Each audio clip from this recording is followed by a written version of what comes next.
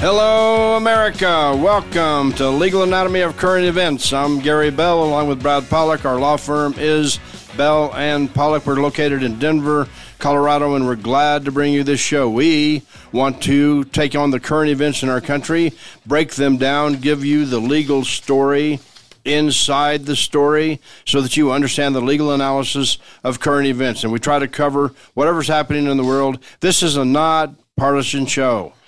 Non-biased show. We don't take a political side. How refreshing is that? What we do, though, is we do cover hot political topics on this show. We have to. But we give you the legal analysis, and then you can make up your own mind what you want to do and how you want to handle each of the situations, the current events. That's why we call it Legal Anatomy of Current Events. This week, we're talking about the 14th Amendment, Section 3, and all these lawsuits against Donald Trump to keep him off the ballot. Various states and various groups have invoked Section 3 of the 14th Amendment, and we're going to break it down for you, and we're going to anatomize your mind. So here we go. I pledge allegiance to the flag of the United States of America. It's one small step for man, one giant leap for mankind. Ask not what your country can do for you. Ask what you can do for your country. And to the republic for which it stands. The Democratic National Committee is located in the Watergate office building. The burglars forced a stairwell door, then taped its latch open. Well, I'm not a crook. I shall resign the presidency effective at noon tomorrow. One nation, under God. This is as close as we can get to the base of the World Trade Center. And you can see the two towers, a huge explosion now raining debris on all of us. We better get out of the way. Good Lord, there are no words. Indivisible, with liberty and justice for all. Title IX, the landmark civil rights law. It marked a watershed moment for women's rights when it passed in 1972. And the Supreme Court has overturned Roe v. Wade. Legal Anatomy of Current Events, preparing for launch. Legal Anatomy of Current Events, launch sequence started. T-minus 16, IU green to go, propellants pressurized. T-minus 15, Legal Anatomy of Current Events, SC ready and green to go. T-minus 14, FOS ready, green to go. T-minus 12, S1C fuel tank pressurized. T-minus 11, SC green to go. Legal Anatomy of Current Events, green to go. T-minus 10, internal power green to go. LES ready for ignition. T-minus 9, 8, 7, we have ignition. 5, 4, commit for launch, green. 3, 2, 1. We have liftoff. Repeat, we have liftoff. Legal Anatomy of Current Events, all for you. Now, on the air. Target locked. All right, the 14th Amendment, Section 3, the United States Constitution. There's different ways to look at it, all right? There's Supreme Court justices, Justice Gorsuch, and there's no doubt in my mind, I don't think there's any doubt in Brad's mind, this case is going to go all the way to the Supreme Court in one way or another. Because if they don't win at the trial level, and they haven't, then they're going to appeal it, and they're going to appeal it, and they're going to appeal it. And I think the Supreme Court's eventually going to weigh in. There's one justice, Justice Gorsuch, out of the state of Colorado, who said in his confirmation hearings and otherwise that I'm just a plain reader of the language. I just read the language. Whatever it says, I go with. I don't interpret. Okay? That's one. And then there are justices that interpret it. But first it's got to get through the district court level, the trial level. So, Brad, let's start talking about that. We got litigation across the country on the 14th Amendment to keep Donald Trump off the ballots of certain states, and it was brought by different groups across the country. Three of the cases were leading Minnesota, Wisconsin, and now we're going to have a decision out of the Denver District Court. So let's talk about that to give everybody a heads up on what's happening. When you just start reading about the different things, it almost makes it dangerous to be reading too much about what's going on and reading what's happening and what's being discussed, because it makes it dangerous because you start seeing how people avoid the issue. And when they avoid the issue, you start you start realizing that you've got a difficult situation, because you can nitpick and you can nitword everything you want right down to the last few phrases to try to avoid what exactly it is that you're supposed to be deciding. We've had 2 cases already decided, and when we look at those 2 cases that have been decided, they really weren't decided, Gary. And that's the problem. They weren't decided. That's going to be point 1. So let's explain to everybody. I'm so glad you brought that up. Explain to everybody why they weren't decided. They were decided, but not really. Right. They kicked the can down the road. And that's exactly what they did. They kicked the can down the road and didn't want to make a decision. And and the bottom line is that, and the question is they're talking about disqualification from office, and in order to and what they've been talking about is whether or not he's disqualified from being on the ballot. And they try to make a distinction right there on one of them. Well, he can be on the ballot, but whether or not if he wins, can he qualify for office? Does he have the qualifications for office? Well, I think it's, 35 years old you have to be able to be the president? Right, 35 years old, and it doesn't even matter if you're convicted of a crime. So I'm 25 years old. And if I'm 25 years old, can I go ahead and be on the ballot for the presidency? And if I win, then can Congress look and say, well, you're too young because you have to be 35, you don't meet the qualifications? Or am I still, should I have never been allowed to be on the ballot in all the different states anyway? Because, that's one of the questions or arguments seems to be made, which to me is kicking the can down the road or splitting hairs that really don't make sense. Yeah, well, one of those judges, there was a Minnesota and then the other Michigan judge, and one of them said that this is just a primary election. And so I don't have, and I'm not going to decide the issue of whether or not Don Trump can be on the primary ballot, because it's not the general election, right? It's not, and so on the general election that might be a different question. But he kicked the can down the road, as you said, Brad. And I want to explain to everybody what that means. He made a decision. I'm not going to rule basically in anybody's favor. I'm just going to say that this is a primary ballot, and I don't really have any authority to talk about a primary ballot. If it were the ballot on the general election, then you can come back to the court. That's exactly what the court said. Well, sure. And what do you mean when a judge says, I'm not going to decide this because this is something Congress needs to decide? Another one of the issues. That was the other one. That actually just comes out and says that. It's something Congress needs to decide. Well, okay, we start with the premise that it's the people of the United States who decide who the president's going to be, not Congress deciding who the president's going to be.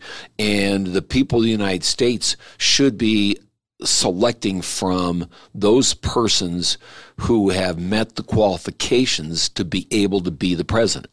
Right. Not those persons who are on the ballot, regardless of whether they meet those qualifications. What a terrible way to waste a vote than to be told, okay, I'm going to be doing this, I'm voting, and once I vote, and if I vote for a person who somehow wins, or doesn't somehow, who right now has the ability to win, and now I put them into a situation where they can be the president, now we're going to let Congress decide whether or not he can be the president, based on the Congress decision as far as how they're going to be deciding how Section 3 of the 14th Amendment should be applied, or wait a minute, I don't cast my vote one way or the other for the purpose of allowing it to get to a point where Congress gets to make the decision at a later time. Right. Well, one judge said, I'm not going to rule on it because this is a primary ballot, and if you can come back to this court if you want to, and if it's on the general election, and then I might rule, but come back to the court. That's how they kicked the can down the road on that one. And the other one, they said, you're right, Brad, just said, I'm going to leave it up to Congress. But you and I were talking before the show when we were preparing for the show. If it's left up to Congress, what do? File a motion, a resolution, pass a law. We're going to pass a law. Who's going to be the president? We're going to pass a law. What a constitutional amendment means. And so that's kind of the flavor of that. And at the end of the show, we're kind of bringing you up to date because this is the day before we expect the decision out of the Denver District Court Judge Wallace on that long trial that they had there. But so, Brad, you make a great point, though. Look, think about that. And I didn't think about that. A great point. What if you're 18 years old? You can vote at 18. Well, and you say, I'm going to run for president. And you say you get somebody that gets you on the ballot. Well, do you get to run all the way to the end and then be elected? And then they say, well, you're not qualified. Under the Constitution, you're not qualified. You have to be blah, blah, blah, blah, blah. You have to be 35 years old, right? And so that's a great point. Well, it's another one that you brought up when we were talking about this before the show. Let's say you at 18 or 19, you went into the military and you gave an oath. Is that oath count for Section 3 of the 14th Amendment? Because you give an oath to uphold the Constitution. And, so let's say you gave that oath, and let's say when you were 22 or 23 or 24, you were part of the Proud Boys. Okay, now, just about everything I've read has criticized the Proud Boys and said, wait a minute, if you're a member of the Proud Boys or if you were involved in that day doing something as a member of the Proud Boys, you were inciting an insurrection. Everything I've read seems to agree with that. So let's say you gave an oath when you were 18, 19, 20, you served in the military, you came out of the military, it's years later, and then you're in the Proud Boys, and and let's say you even get convicted of one of the. It's interesting because nobody's been charged under Section 3, Article 14, nobody's in charge of insurrection or rebellion. Insurrection or rebellion, but let's say you've been charged and you even pled guilty to something concerning that, and you're part of the Proud Boys. Now, where do we draw the line of saying, wait a minute, you're off the ballot? You can't even be on the ballot. You can't run for anything. And when do we start saying, okay, Congress, you get to decide if we're going to do that? Do we wait until we get to the general elections are completed and we have people in the Congress and you've won as a representative or a Senate, and the chamber in which you've won needs that political party needs your vote, it needs your that particular member to be in that Congress to be able to have a balance of power that they want to have? And then do we have Congress people who are voting according to what they believe the law should be or is what they believe the law is, without any direction from the Supreme Court? Right. Or maybe we get some direction from the Supreme Court, but do we have them deciding it? Because then all of a sudden you have too much of a danger that's going to get decided not based on whether or not the qualifications have been met, or not based on whether or not they violated Section 3 of the 14th Amendment, but based on whether or not it's going to do their political party the best result in being able to have some kind of power in the Senate. Exactly. So that's why the one judge's decision doesn't make any sense to me. I'm just going to let the Congress decide it and decide it how and when and under what criteria. But let's default back to the black letter law. That's what lawyers call the black letter law, what it says. And I'm not going to read the whole thing to you, but the 14th Amendment, Section 3, says no person shall be, representative, senator, or elector of president. No person who having previously taken an oath. So did Don Trump previously take an oath? Yes. And the oath is, I'm going to support and defend the Constitution of the United States. That's engraved in my brain because it's the same oath you take when you're in the military. But your point was there a minute ago. If you go into the military and take the same oath, I'm going to support and defend the Constitution of the United States, and then you later go join the Proud Boys, and then you later want to run as president, you took the oath and maybe allegedly you engaged in an insurrection or rebellion. But back to the amendment. You had to previously take an oath to support the Constitution of the United States. So there it is. It's done. We know Don Trump took an oath to support and defend the Constitution of the United States. We all saw it. And then the amendment says, any person who does that, if they have engaged in insurrection or rebellion against the government, insurrection or rebellion, or given aid or comfort to the enemies thereof. That's what it says.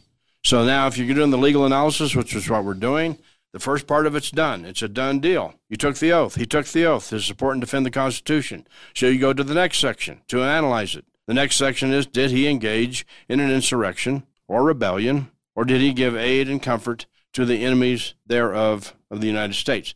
And that's the question. And I've got one thing to say. I got a lot of things to say, but I got one thing to say on this point. Everybody says, well, we don't know what the definition of insurrection is. And the defense lawyers for Trump say, it's not defined in the 14th Amendment.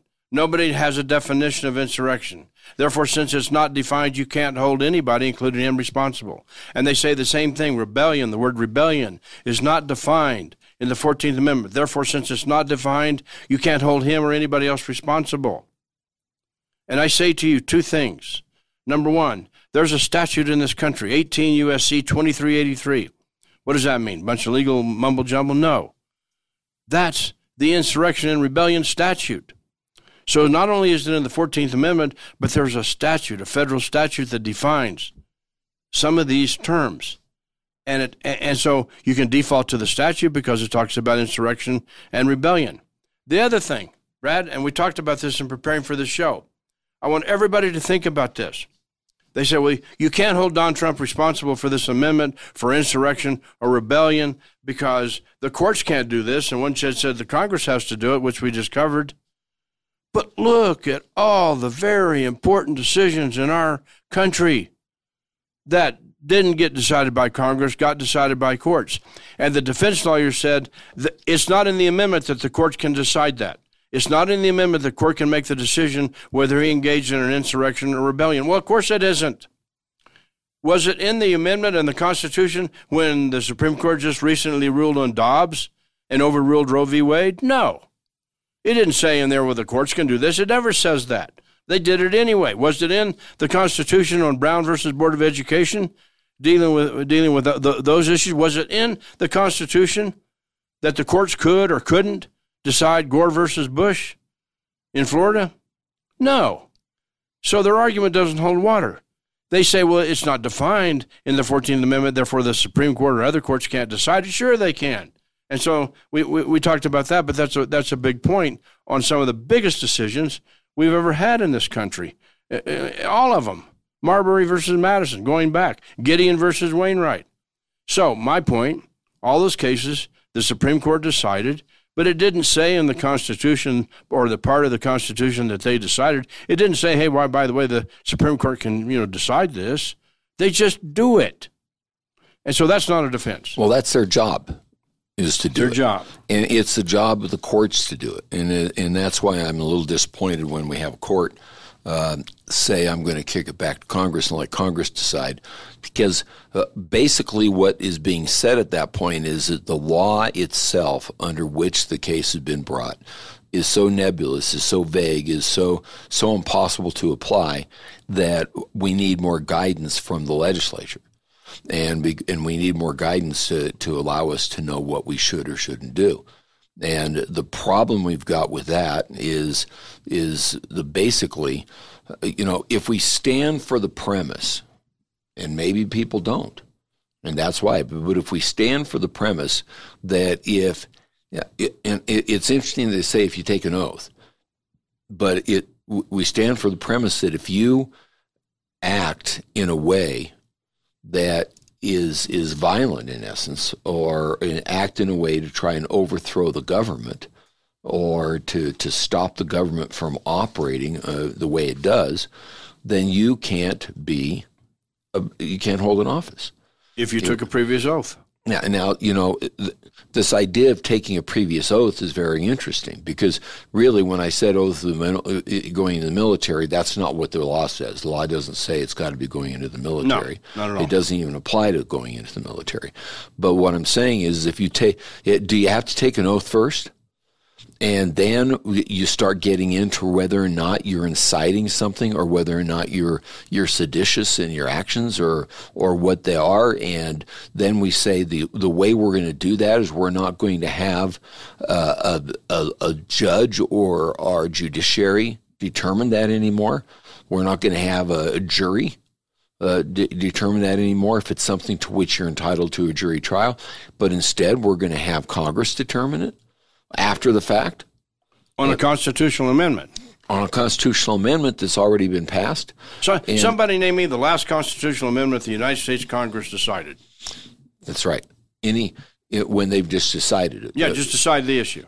Or come back and said, okay, this is what, during a case, not later on, but during a case, say, this is how we want you to interpret these particular provisions of an act or a law. Yeah, somebody tell me when that happened. And so, you want to be able to look at the judge and go, Judge, I want you to table everything right now, and I want us to take these words and these lines and these sentences to Congress, whether it be the state Congress or the federal government.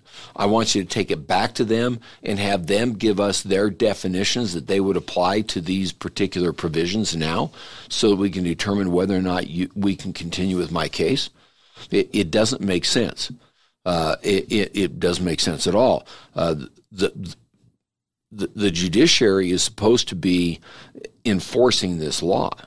And deciding it, and interpreting it. And if there's a vagueness or whatever, it can even strike it for vagueness, or it can interpret it. And its first priority is supposed to try to give effect to what was meant, but when the law was being passed. Right. And we have a somewhat of a history on this particular part, Section 3, Article of the Amendment 14. I personally think that the bigger problem is, and Gary, you and I have talked about this, I think the bigger problem is do we stifle the right to freedom of speech? And to what extent do we say they're inciting something? If my speech and my freedom of speech causes people to go do something, does that mean I've incited them to do it? Well, that's another defense, and that's another defense Don Trump's lawyers are raising. Freedom of speech. So think about that.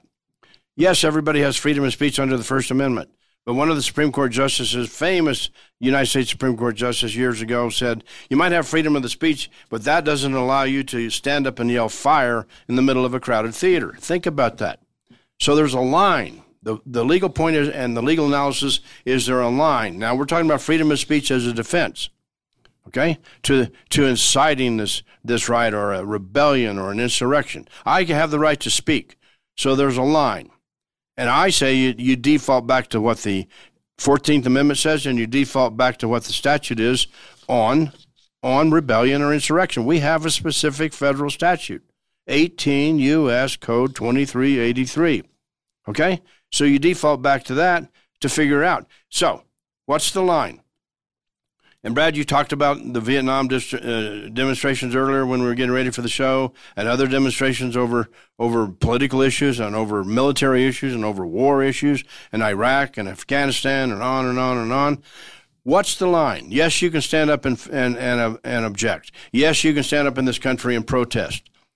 The line is you can't incite. You can't engage in or incite the rebellion or the insurrection. And that's the line.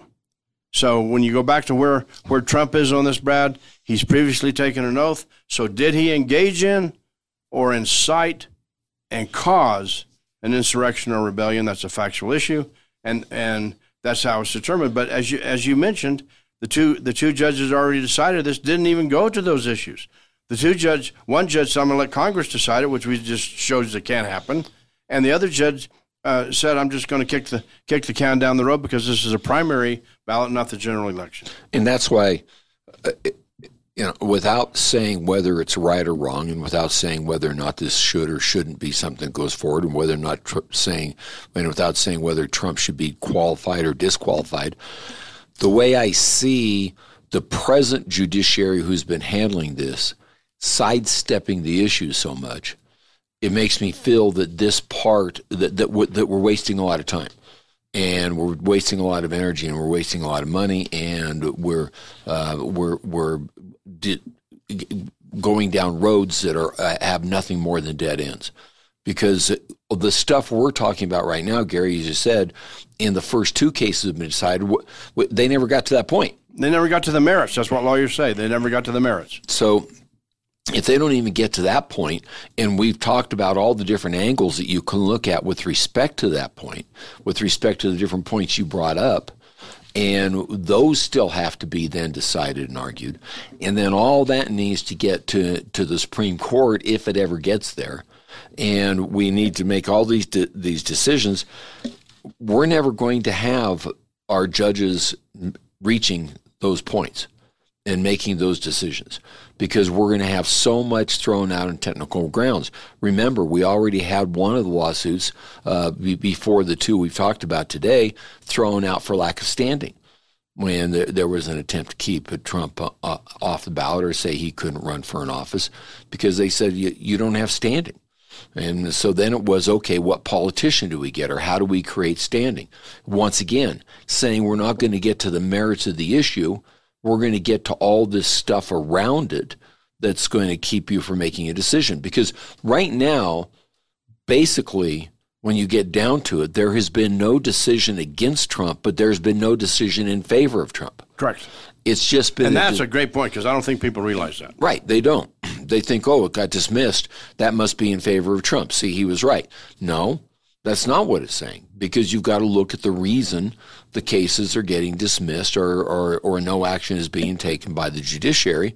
And it's every single time there's an excuse for them not to get into it. And for the life of me, I can't figure out why there's no desire to do that except for there's no pressing issue that they're facing right now. Right.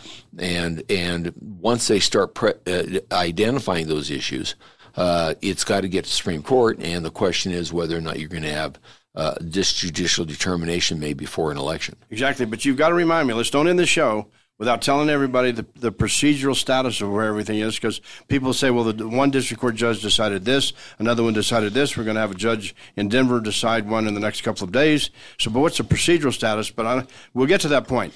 But I want to cover this point. Now, the next thing everybody says is, well, wait a minute. The 14th Amendment, let's look at the history. And we would be remiss in this show if we didn't cover their argument about the history of the 14th Amendment. Okay, here comes the history. 1868, do you remember that date? Right? 1868, in the wake of the American Civil War.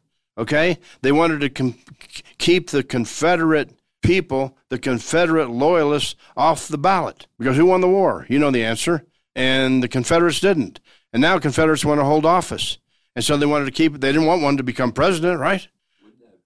Think of the problem that would have created.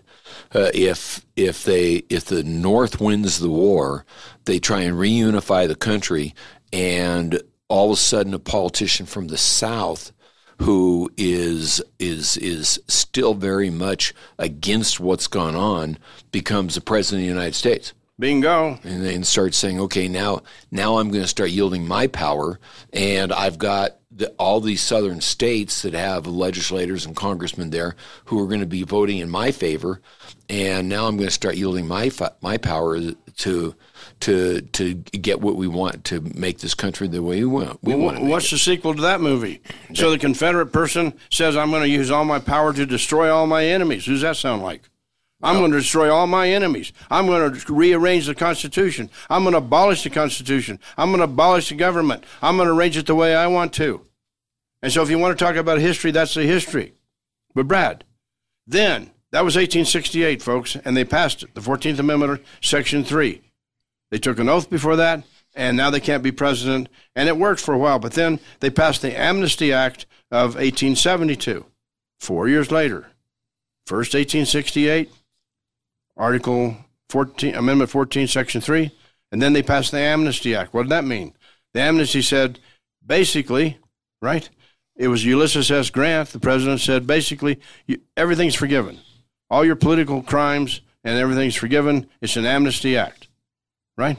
Well, why doesn't the Amnesty Act, Brad, apply today? Why can't the legal argument be, well, the Amnesty Act says all's forgiven, so that applies to Don Trump as a defense. And so all these lawsuits have to be dismissed because the Amnesty Act said everything's forgiven. Why? Well, because the Amnesty Act was a date certain. Correct. As of 1872. And for retroactive, past events. Past events. And it wasn't for future events. It wasn't for other people. It wasn't for what would go on in the future. And when you stop to look at it, you think, what kind of potentially dangerous act was being passed at that time? Because, we sit here and we say, well, we got the Proud Boys. What if we went and we said, okay, Proud Boys, we hereby pass an Amnesty Act that says that you're no longer under any kind of restriction for what you did on January 6th, and you hereby can hold office, and you hereby can vote, and you can be a part of our political system, and we're not even going to look at the fact that you might have done what you did. Right. And we don't care if you took an oath prior or not. We don't care about any of that. You're hereby able to. It's no longer a disqualifying act to be in the presence. Some of them are convicted of seditious conspiracy. That is a conspiracy to overthrow the government of the United States. And so when you start looking at that, you start saying, okay, what was being done out of necessity in 1868 and in 1872 that had to be done, but you start looking at what's going on now, and really when you get right down to it and you get down to the law, it is a law. It's there. And it's a law that needs to be properly considered. And somebody's got to have, in my mind, an ability to step up and say, yes or no, did Donald Trump incite a seditious act? Or engage in a rebellion? Or give aid and comfort? Or did he do any of those things? And maybe that should take a jury. I don't know, but I don't know how a jury could decide it. I know, Brad, but I want to make one other point. They say that there's no definition of insurrection or rebellion, and there isn't in the federal statute either, and there isn't in the 14th Amendment. But hello, everybody, listen, hello. Wake up, wakey, wakey. Under the Equal Protection Clause of the 14th Amendment, the same amendment, the United States Supreme Court has decided all kinds of cases that violate the Equal Protection Clause, but there's no definition of equal protection. They've said it violates the Equal Protection Clause to discriminate, and the Americans with Disabilities Act under the 14th Amendment, but there's no definition. So why is it okay there and no definition, and you need a definition here? But we have to remember, right now, you and I, Gary, are making comment on and analyzing what two judges have said. We don't even know what the third is going to say. We don't know what Sarah Wallace says. What two judges have said. We don't know what our Supreme Court would say. We don't have any idea how the Supreme Court would look at it. And that is the law of the land. And yes, we know that in that Supreme Court we have a number of justices, I believe it's 3, that were appointed by Trump. And, the question is, do we question then their neutrality, which again would be going against the very tenets of what we understand our country is supposed to be about, and where the neutrality goes away once they become justices, and once they become Supreme Court justices, they no longer have a bias or prejudice one way or the other with regard to any particular president who put him in or didn't want to put him in. Brad, look at the judge from Michigan. He said that you got to give it to Congress. That means he said that even the Supreme Court can't decide it. Right. Did that fly by anybody here? Well, that was the interesting part, because he was saying, well, we're not going to have the Supreme Court they can't give the definitions to these things. He says. Right. Well, he's saying that it's got to be Congress, and that's, once again, that's in essence saying, well, that's the good old boy club up there, and we're going to let the good old boy club decide who can be part of their club and who can't be part of their club. And that's certainly not what we do in our election process. Okay, Brad, we're kind of getting we're doing great. We're getting a little bit over on time. I want you to take everybody through the procedural status. I know everybody's thinking we got 3 cases, man. One in Denver, one in Michigan, one in Minnesota. We got more pending. What's the procedural status? Where does it all go? And where does it all end up? Where does this get decided? How does this get resolved? Well, and when you go through that procedural status, you got something interesting here, because all these decisions are being made in lower courts. And the procedural status is usually that it's going to go to the next court up, and the next court up where an appeal is going to go. Each case goes up to its own court in that particular state that oversees the lower court.